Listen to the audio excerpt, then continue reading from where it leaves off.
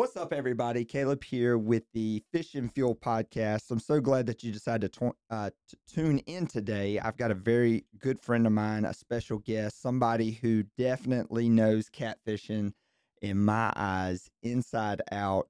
Uh, Timothy London. Timothy, introduce yourself, kind of tell everybody where you're from, what bodies of water that you normally fish, a little bit about yourself. Absolutely.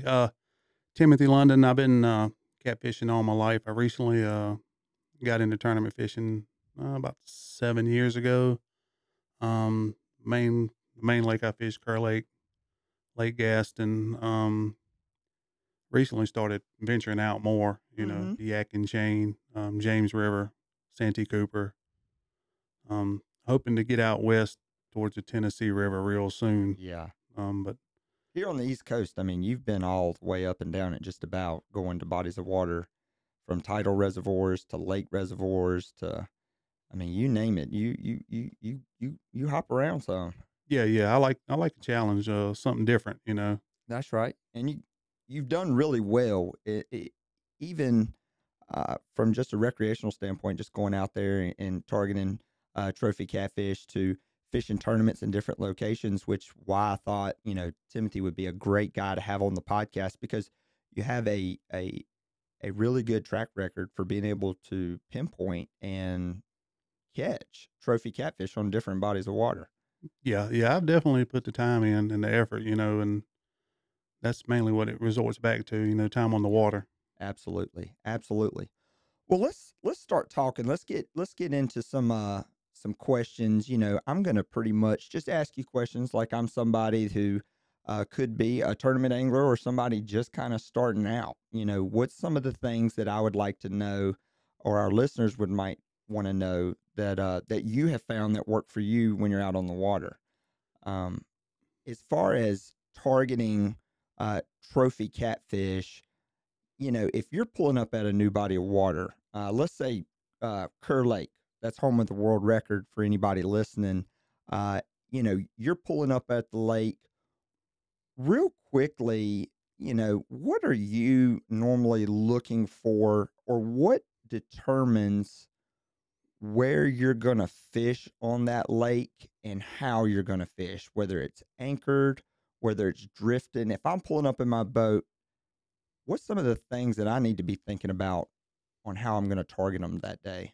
Uh, the biggest factor, of course, is weather. I'm a firm believer in looking at the weather, the pressure. Um, I go as far as when I'm en route to the lake, Yeah. I look at cows, deer movement. You look at cows. Yes. Tell us about that. That's Um, interesting. I've heard that before. Animals or creatures, they do the same thing a lot. They They get read into a their pattern. environment. Yes, they get into a pattern. Same way with fish. If I'm on the way to the lake and I see cows up, moving, feeding, you know, it don't always work out that way, but I've noticed 90% of the time cows are up, moving, active. Same way with deer. If they're real active, Yeah, if you see a bunch of them on the side of the road on the way to the lake, most of the time you're going to have a good day on the water too. really. You have seen that prove, time and time again on the way to the lake. Absolutely. Yes. That is fascinating. That's awesome. That's really cool. But I guess if you were traveling to the lake, you had a day off and the cows were sitting down, you weren't going to turn around and go back home, would you? No, I'm going to the lake. Yeah. If I'm there, if I'm on the way, it don't matter what they're doing. I'm going to go regardless. That is so cool. So yeah, go ahead and continue to tell us. So you're looking at things before you ever even get there. Yes, absolutely. And like I said, the weather plays a big factor. Obviously colder months, me personally, I like to anchor down, I'll target a specific area, ledges, deeper structure, and I'll find fish and I'll sit on them. Yeah. Um, You said, deeper ledges and stuff like that. It's fascinating when I work with different anglers or I go in different parts of the country. Deep and shallow to some people is totally different. It's funny. I'll tell somebody, yeah, man, we was catching them shallow, and somebody be like, yeah, we was catching them shallow the other day in 25 foot. And I'm like, dude, I'm talking about like 2 foot, 3 foot. when you're looking, when you said in a lot of the colder months, you target that those catfish, on those deeper ledges. How deep do you normally look at? Um, it, a big factor is, the specific lake you're fishing. Mhm. Kerr Lake gets on up to 100 plus foot in some areas.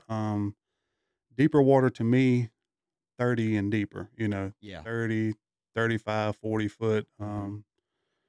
Get on that ledge. And, they like to transition, sun's out, they'll come up on that in that shallow flat and chase bait around Right. majority of the day. And then when it cools back off, they'll just transition back down. Later in the evening? Yes. And another big thing is birds. I always watch the birds if there's some around. Where's the bait at? The birds follow the bait, especially early in the mornings, late in the afternoons. Mhm. You'll see them, and most of the time you find the bait. You find the catfish. That's exactly right. So there's already a lot of things if a guy's going to we go to the lake, we get excited, we got the tunes jamming, we're joking with who we're riding with. But once you start getting close, you can already start dialing in your technique for the day. You're looking at nature on the way as far as like cows and deer activity. You're looking at pressure, barometric Yes, pressure. I know there's apps for that. You're looking at when you're at the boat ramp. If you see birds working, yes, in most all lakes and really a lot of rivers, they've got that bridge that crosses over the body of water. I guess when you're going over, that's a good time to kind of see if there's birds, kind of help you determine which direction. yes. Especially Kerr Lake, the big Yeah, bridge in Clarksville. that's right. You can get a good view both ways. Um, and like I said, wintertime, it's hit or miss as far as where the fish may or may not be. Right, Sometimes you catch them on a warm day. You're going 30 up to, like you said, 2, 3, 4 foot of water. right. Um, Cooler days, overcast, they might push a little bit deeper. But the general consensus is if you find the birds, you find the bait. Most of the time, you're going to find active fish Yeah, yeah, feeding. yeah, absolutely. So I'm at the boat ramp. I've kind of determined, in my opinion, based off your experiences, how the activity might be as far as the fish bite, just judging by what I've seen. It seems to be, some birds working or maybe not. Um, when I put my boat in the water, uh, do you look at anything with wind? Whether there's a ripple on the water, which direction the wind's blowing. Do you use wind at all as a sign of what your approach might be? Yes, I have like I will look back a few days prior to see if the wind has been blowing the same direction. So you're And looking for consistent wind direction. absolutely, because over a period of days, wind blowing the same direction, it'll push that bait to one side or the other side of the lake, You're absolutely depending. right. And most time, if you find the bait stacked up on one side, fish they follow suit a lot, Yeah. and they will not be far behind wherever the bait is. Right. Right. So if you're looking at the map and if I'm looking at my lake and I'm seeing where the wind has been blowing from the west a lot, it's probably a good idea coming from the west. Um, it's probably a good idea to look at that bank that's the wind is hitting on the other side, Yeah, that it's blowing into. absolutely. A big Santee is notorious for that. Santee Cooper in South Yes, Carolina. absolutely. Lake Moultrie and Lake Marion. Moultrie is like a big pond. It's just Yeah, huge, wide. I believe it's 10 miles wide at some point, 11 or 12 miles long. absolutely. But it will blow, a lot out of the north, um, especially in the wintertime, Right. northwest. So, over a period of days, all that bait will push to the south side. The waves going across, it just beats the south side of the lake. And, over a period of days, the bait will just pile up on that side of the lake, man. And if you get your pressure rising, warmer days, good fishing weather, I Yeah. mean, them fish they will be fired up on the whole other side of the lake. That's something that's great. And a lot of times, that wind, we know, pushes plankton. which is something that the bait fish feed on, and then the catfish and the other species are there feeding on them as well. And it's one of them things, Timothy, that we as anglers, uh, it seems like sometimes we get stuck on you know, well, let's turn the fish finder on and let's start looking, and that is important. And that's when you have to get to the right location first before those types of tools will work for you. And everything you've mentioned, I absolutely love it because we're talking about techniques that put guys in the right location because you can spend money on a $10,000 setup for electronics. But if you're not in the right location, they're not going to help you. You just went out there and just looked at your graph all day. But looking at wind and the direction, like you're talking about, that's already putting you in the right place to catch trophy catfish. Absolutely. It'll put you in a general area, and then that's when your depth finder comes into play. Hmm. Common knowledge is the biggest denominator in fishing. Yep. Common sense too. If you find a technique and you know it works, if you know the wind's been blowing that way, go to the opposite end and turn your depth finder on and start scanning. That's right. Most of the time, you'll see what you'll get a general area or idea, or you'll see what you like. If you use your common knowledge on the way to the lake. That's right. That's right. And I've told guys before, you know, if you do get out there and you apply these principles and you're scanning and you're not seeing a lot of fish, don't get discouraged. Like continue to look in different areas for that with that same principle. Yeah, Don't get discouraged and then throw all the rules out the door. I mean, there are plenty of times where we feel like fish should be doing this, fish should be here, and they do something else. But I feel like the things that you're talking about and talking with other anglers and being in the industry and being a former catfisher myself, those things will work for you time and time again, just as it has for you. I mean, and brought some of the fish in the boat that for these guys, just like it has for you. yeah, absolutely. Like I said, a good buddy of mine told me a long time ago. It's one of the first things he told me. Dale Lowe. Yeah, tail He low. said, "Go with your gut. Yeah, Don't never second guess." A lot of people make the mistake of they'll have a plan. yep, When you get to the lake, you just want to flip it, and do yep, something totally different. And most of the time, that's a mistake. yep. It is. I have found when I was fishing before before the brand, before Catch the Fever brand, before anything, when I was beating the boat ramps, I mean, a lot of times when maybe I should have been working, I found where I had a game plan. I looked for the conditions, and if I had like maybe a couple people that was going with me that day, sometimes I'd let other people kind of maybe get in my head and change my game plan instead of listening to my gut. That's so important because if you listen to your gut, you've done your homework, or you've listened to podcasts like these, tips and techniques. You went out on the water, applied it for yourself. Don't let somebody change your mind. Go with your gut is telling you on the water. Absolutely. And I mean, it's okay to take other people's advice, You should, yeah. and mold it into what you're doing. It's a balance. Yes, yes. And I Yeah. mean, I'm my own biggest critic, Right. when it comes to Right. stuff like that. If I do something and it don't work, I document it. I note it. Right. And it's a process of elimination. That's right. And then eventually, especially if you fish the same body of water, you'll develop a pattern. That's You'll right. you'll know what the fish are gonna do, you know, if you fish one body of water consistently. Yeah. You'll wake up in the morning, or wind's blowing this way. And you'll already know where you need to be to start marking quality fish. That's right. That's right.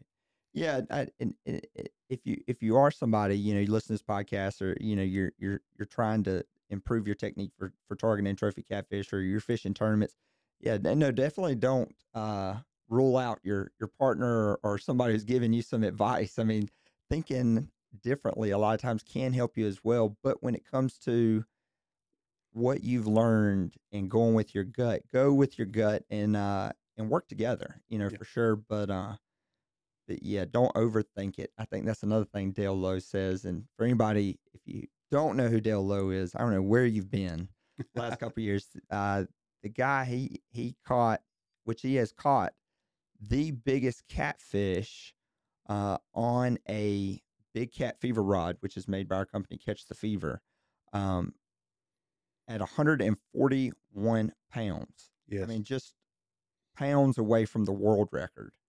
Uh, I was glad I was able to be there that day when that fish was caught. You were there as well. Yeah, he actually called me on the phone, man, and he Yeah. said, "I think I just put the world record in the boat." I heard the same thing. We're like, Dale, do you realize what you're saying there? And he sent me a picture of Chase beside that fish, and I said, "Whoa!" I Yeah. knew it was. If it wasn't, it was really close. I actually, I reeled all my stuff in and went to the ramp, man. Yeah. You know, We did the same thing. I was pumped to see it. You know, and Yeah. when he pulled that fish out the live well, I was like, "Whoa!" I It, mean, it's one of the moments where your mind, 141-pound catfish, like your mind just it's trying to understand what you're seeing. yes, I have never seen, just the eyes on that fish. You know, Huge silver yes, dollars. yes, yes, it's definitely something you would not want to miss. No, you wouldn't. So, Dale is somebody I plan to have here on the podcast as well. You got a guy uh, that's his second fish at 100 pounds. Who does really well. Um, he's a great guy, and anytime he's talking about catfishing, I'll listen to it too. He's got a lot of good advice. I mean, it works for him. Absolutely. Um, so back to being on the water and kind of dialing in your approach, walking us back through, going to the boat ramp, looking for the telltale signs that's above the water, and then kind of watching the wind, getting the history on which way the wind's going. Now we've just pinned down, where we're gonna start fishing. That's when for you is that when you turn your electronics on. That's when it becomes handy. um, when you're in the right location, there's different things to look for. There's shallow flats in the right location of the lake, and then there's deep ledges. There's, uh, you know, debris on the banks. Some of them are sand banks. I guess by season that may change for what you're looking for, but kind of right now we're in the month of March, coming into early spring. What do you look for when you get in the right location that you feel you turn your graph on? Is there any type of structure? Yeah, it's still a little early for flatheads, but I don't rule them out. Depending on the water temperature, they start waking up. Late March, Yep. early April, and And they'll hit cut bait around here. in a minute, yes, Yeah. During that time. and another factor a lot of people don't talk about is whether you go shallow or deep or whatnot is current. Mhm. The current Kerr Lake, it floods a lot, ton of structure. I will go through there and scan, and I will scan the structure, several times on each side, and on down imaging, and Yeah. I will look for those to see if fish are holding on that structure. You know, then they might not always be hugged up to a tree or hugged up to a brush pile. Right. If they're actively feeding, they might be moving around. Right. It all depends. It goes back to the weather and what they're, if they're actively feeding, you might have to. I like to switch to drifting sometimes when they're on the move. Right. You know, and but sometimes you get lucky and you can mark them on that structure and you pull up in front of it, anchor, kind of ease back to it and throw to it and have an awesome day. In one spot sometimes. Yeah. Never have to move really. Yeah, and I've had that happen at Kerr. We sat up there one night and I marked a ton of fish and it was in April. Yeah. I knew the flathead bite was going to pick up and all that, and it had been warmer and we sat in one spot up there in the flats. Anybody knows Fish's Curve knows the flats, and up towards the river, and we caught 19 flatheads and 16 blues in one spot. That's killer. Yeah, Describe that spot to me, because that is something when you catch that many fish, there is something significant about that area that is attracting those fish to be there. What just, obviously as fishermen, we don't want to tell where we fish and where we caught them yeah. all the time. Because there's sweat equity into finding good spots and stuff. But for a guy, who's listening, what is significant about that spot that you think was holding the fish there that he could take and replicate on his home body of water? What do you think it was? Okay, so a general idea of the spot. Well, all right, so you got 2 rivers feeding Kerr Lake, Stanton River, Dan River. That's right. In the middle, there's a big flat. Mhm. You know in the summertime, they keep the water level around 300. They get it there. They start getting it there in the spring where it stays consistent. Yeah. But it was what I noticed is when I was scanning across there was a channel that runs between both rivers. You know, Right. The uh, a visible channel that you could see on your side images and on mapping, and on mapping. So yes, you looked at your map, saw where, this looks like a good area that I need to be fishing in. I see there's a channel on my lake mapping card. I'm gonna go over there, and then you spot it on your fish finder. yes, and I scanned it, side scan and down imaging, and it was almost like a pathway between the two main channels, and it was like flat, that little secondary channel back up to a flat, Yep. and then your river channels on both sides. So it's almost like an ambush point, Right. and I went up above it.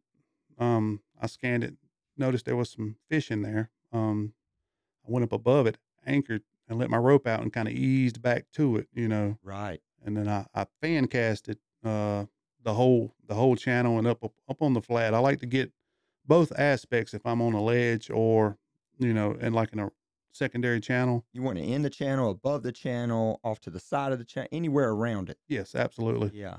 Yeah, and it that night it was pretty wild, man. I mean, just That's fish after awesome. fish. That's awesome. There's so much good information right there. I mean, a lot of times with trying to catch catfish, you want to find stuff that's different. And not to say they're just not roaming on a mud flat that has nothing on it. If the bait's there, they will be on that mud flat. But like I tell people, or even if it's in the summer, they're looking for mussels and stuff like that. You know, a, a catfish on a nothing bank is what I call it. The only reason they're going to be there is for food. But whether they're looking to feed, they just fed, kind of in between those transition periods, like we're talking about, is where they'll hang out. Yes. And if they're not, feeding currently at that time, they'll go and sit in those areas, so they don't have to travel very far to get back to the food source. Yeah, if the weather's stable for, Right. several days, your bait will have a tendency to hold in a relatively close area, Yeah. and your catfish are not gonna stray far away from the bait source. Right. It's easy access, don't have to work real hard for it, and they're not swimming around, for miles on end looking for bait. That's right. That's right. That's great because like we just talked about, guys. I mean, there's so much good information that Timothy's really given us to where when we go to a spot, he's using his lake map card. That's why a good lake map card is so important. I got guys where I've had their like, hey, look, I got side imaging. Hey, look, I just got this and that. And I'm like, great. What kind of lake maps cards you got? Oh man, that thing was an extra $200. I didn't get one. And I'm thinking, that's the most important part. The lake card drains the lake for you, Mhm. and you're able to see every hump, every ditch, like what you're talking about. And you as an angler, you should definitely invest in a good lake maps card and a mapping unit on your unit because, like Timothy said, he saw it on his lake map, said, "Huh, this is the right area. This looks like something different. This looks like a highway that these fish would travel. I'm gonna anchor up." And it was a successful day. It Yeah. sounds like for Yeah, sure. and, some of the best lake maps, you don't have certain lakes, like Right, mine don't have Tuckertown Reservoir. right, So, Navionics is my best friend there yeah. on my phone.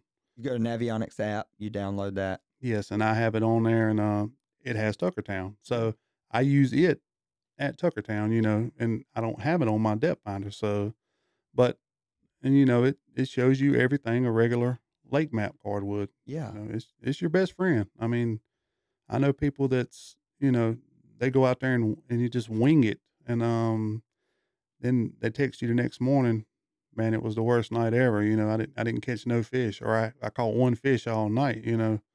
You got to know where to start, that's right. in order to catch the fish. That's right. I tell people all the time, if you want to get fed, you got to get in the buffet line. Absolutely. You're hungry and you're standing out in the middle of nowhere. You're not going to find any food out there. I mean, so yeah, if you're hungry, you got to get in the buffet line. If you want to catch the fish, you got to get to where the fish are Absolutely. and where they're feeding. Yeah.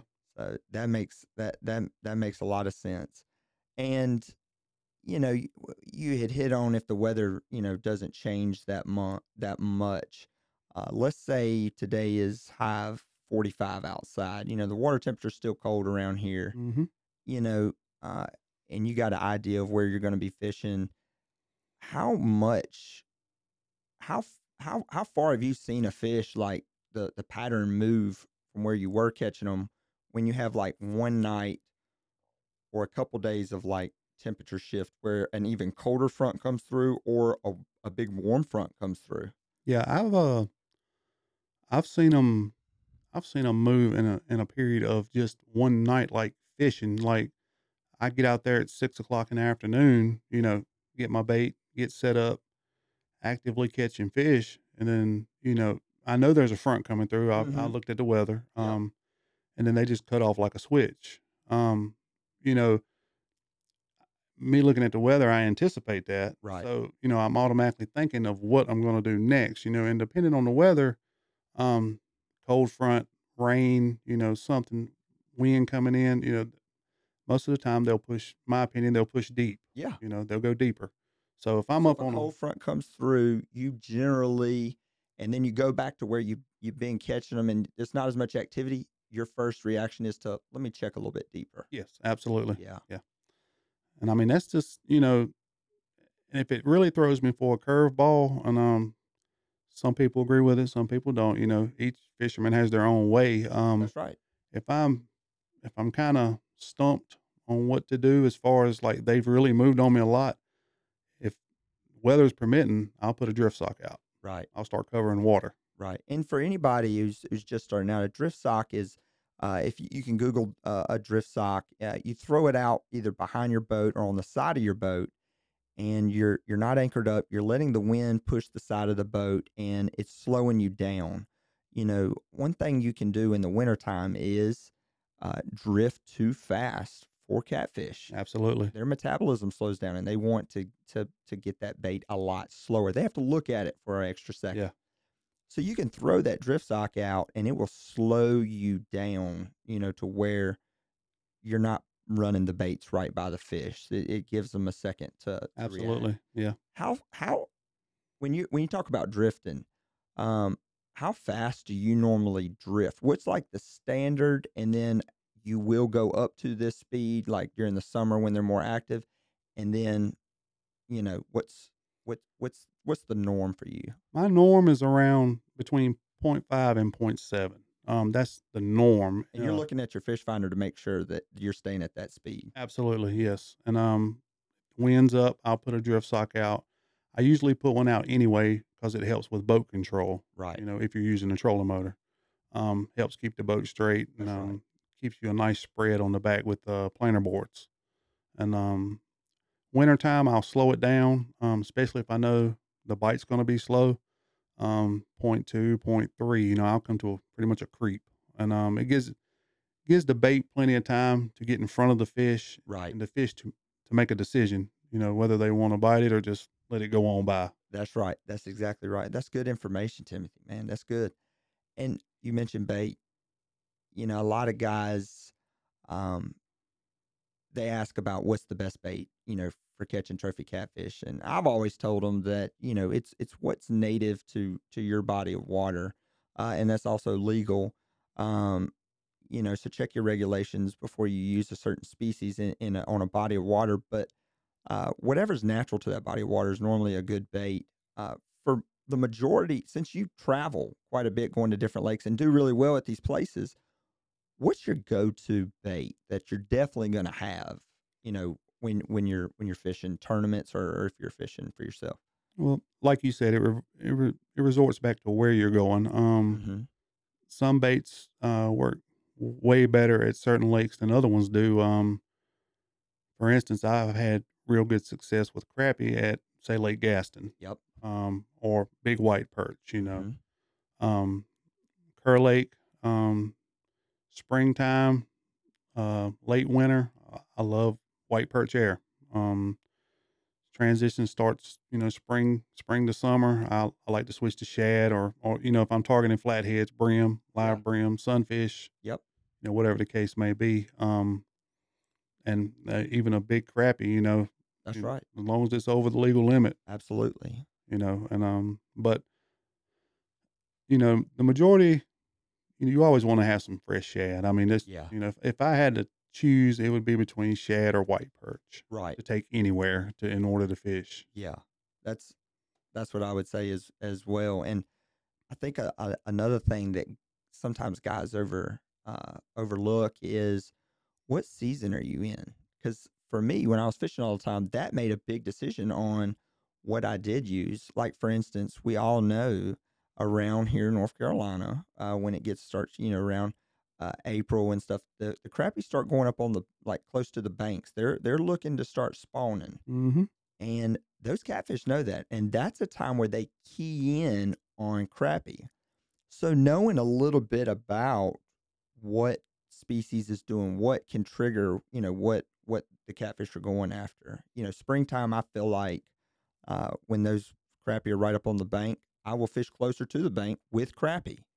I'm not going to go out there and fish with something that's not local to that body of water uh, deep when I can be on the bank where those crappie are at, and then I'm gonna give them something that they're naturally gonna see that time of year, Yeah, shallow. absolutely. A lot of people overlook that when they go, Mm-hmm. they don't think about what the other native fish are doing. Right. And timing's a big factor in that. If Right.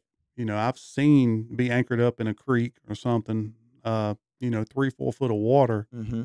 and you can sometimes see the catfish over on the bank just That's right. ambushing something. A That's lot of right. activity, and if you watch stuff like that, I mean, the catfish will pretty much tell you what to do. Exactly. Exactly. And it's really just a observation. How many times have you walked when this summertime you walk down to the boat dock and you look at the water and you see the sunfish like right around the dock? That lets me know, if I'm fishing shallow or around the rivers or anywhere, like that, I know the brim and the sunfish are shallow. In the wintertime, those sunfish stuff, they go deeper, 25, 30 foot. Absolutely. So for me, sometimes I always thought, brim wouldn't be a good wintertime bait. But if I was going to use brim, I would use it in deeper water because in the wintertime, brim go deep. And that's where they go. Those catfish are still eating brim. They may prefer a shad, but they are still eating them. And so fishing with that bait for listeners, I think fishing with that bait where the fish are used to seeing it plays a big role. Absolutely. Yeah. Another thing is the a lot of people don't like it, but I'm okay with it. Is the mayfly hatch? Oh, this is I know where you're going with this. This is Um, good stuff. Mayflies, It's good information. they tend to hatch a lot on the banks of Kerr Lake. Right. Um, and if you pay attention, you know you'll look up under the tree, especially if it's hanging over the water, and it'll be a ton of bait fish there. I mean, just you could drop a worm in there and just you could pull them out with a bare hook probably. Yep. And you know, it goes back to bait fish. If bait fish are there, the catfish are not far away. That's exactly right. And I use that tool, especially if I'm trying to catch bait. I Yep. will find a mayfly nest near over the water, and I will go there and you can catch 50 brim in a matter of no time. Yep. And then you're off fishing. Yep. But that also tells you where the catfish are going to be, or if they're not there, they're not far from it. That's exactly right. My business partner and good friend Tony Caton, we was going fishing one time, and we saw a mayflies hatch off this big rock down by the river, and they were swarming this rock, and this rock was just completely covered. It had just went down before us, and the water was exploding. We stopped and just witnessed it, and it was brim and bluegill just grabbing them off the top of the water. It was like striper hitting shad on top of the water, and that is exactly what I feel like what you're talking about. Don't get out there and see the mayflies and be like, "Oh man, these stupid mayflies." I'm trying to maybe a good bait to use would be a sunfish, something that would be feeding on those mayflies. Perch feed on mayflies as well.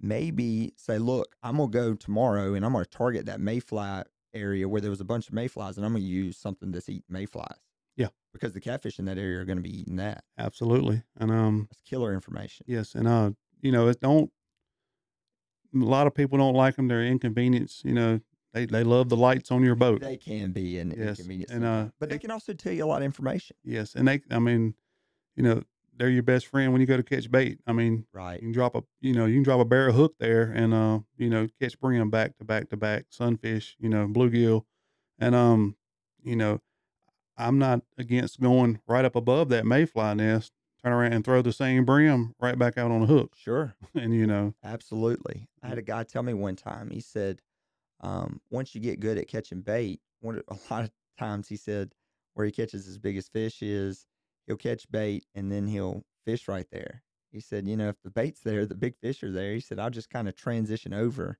but be in that same area and do really well, yeah, So, don't always catch your bait and turn around and go 20 minutes up the water. I mean, maybe it's a good spot to fish. and you don't know how many stories I've heard personally of people catching bait and catching a 30 or 40 pound fish in the Right. net. You know, Right. Or Y- how many crappie fishermen were crappie fishing and hooked a big flathead absolutely, over the same under the same bush that they were pulling the crappie out of. yeah, and that. Yeah, you throw the net and you disturb the water for a little while, but that's still something you need to put in the back of your head when it's time to catfish. That's right. I mean, if the catfish are up under that bridge or near that rock pile, I mean, they're there actively feeding because you already know the bait's there. Right. They're there for a reason, and it's usually a good idea to go back and maybe target that area. Absolutely. Absolutely. Well, this has been an awesome podcast. I mean, I know with your experience, Timothy, and we could seriously sit here for hours and just dive into so many things, but we got to have more episodes for other things, going down the road. So, Absolutely, just in summary, guys, of what Timothy has shared his wealth of knowledge about is, when you get into the body of water, be looking on the way for how you feel that the fish are going to be reacting by looking at nature, cows, whether they're standing up, whether there's deer activity. When you get there, look at which way the wind's blowing, or pull out your phone on your you can do an app for weather and see the past few days what the wind's been doing. Look at the water and see which way the wind's pushing it. Then once you put your boat in, have an idea for what season you're in and which direction you're going to be going in the lake. hmm And then once you get there, use your lake mapping to see if you can figure out any structure that could be different. And I tell guys, people get confused between structure and cover. Structure is the bottom contour when it changes. Cover is stuff like brush piles and log jams and stuff. So but use your lake maps to find structure, those different transitions like you just mentioned, where there was a ditch that you were able to spot, you scanned it, there was fish there, so you fished it. Use that information to put you in the right area and then pinpoint where you're going to fish. And then also for bait, what you're going to actually fish with them for. Know about what time of the year, if there's anything currently running a bait fish that's more dominant in that area, and try to have that bait available for those fish. And if you can't, it's always a good idea, like Timothy said, to have shad in the boat, um, and use those things uh, to to to find trophy catfish. absolutely. So, well, that's all good information, guys. And I'm so glad that you joined us here on the Fish and Fuel podcast. We're going to be having more discussions. I'm going to be talking with more, um, great anglers that target trophy catfish. And also, Timothy, you've been using our products for a while, Catch Fever products. Absolutely. What? Just real quick, I know we'll end up doing another podcast when we're talking about the gear, but what rods bycatch fever are you using and running to target trophy catfish? Right now I'm using the medium heavy Hellcat rods, Yeah. the carbon wrapped. Yep. Um, Love them. They're great for reservoirs, rivers. I've thrown up to 14 and 16-ounce weights off of them. Yeah, They can handle anything you throw at them. that's awesome. That's And, awesome. they're reliable, got the real sensitive tip. You can feel the fish during the fight. Yeah, It's not just like a stiff stick, so to speak. right. It amazes me, when people say, "Oh, all the catfish rods are the same." It's all the same. The rod design and how it loads up when you're using circle hooks, or it's critical that a rod that will properly load up will catch you more fish, and one that loads up and gets the hook in. Now that part's done, but you got to also have a rod that gives you control to be able to maneuver a fish if you have to. Absolutely. The backbone is real key when you're fighting a fish. Right. That sensitive tip, fish can be real finicky, and Yeah. if you have a real stiff tip, and they tug on it a little bit and feel that hook or feel something that's not right, they're going to drop it and go the other way. That's right. That ability for that fish to, it's too late once he feels it. The rod's loaded up, the hooks in him, and then it's game on. Right. And I got a good video of that on YouTube that shows that rod, the way it loads up. And, once it lays over, I have 100% confidence that that fish is on there, Yeah. and that's, It's done its job. that's the, you know, that's only half of the battle, of course, getting the fish in, and, I've had 72-pound fish at the James River in heavy current on that same medium heavy rod and had no issues at all. That's great. That's great. And if you're listening, you want to find out more about the Hellcat rods, you can go to catchfever.com.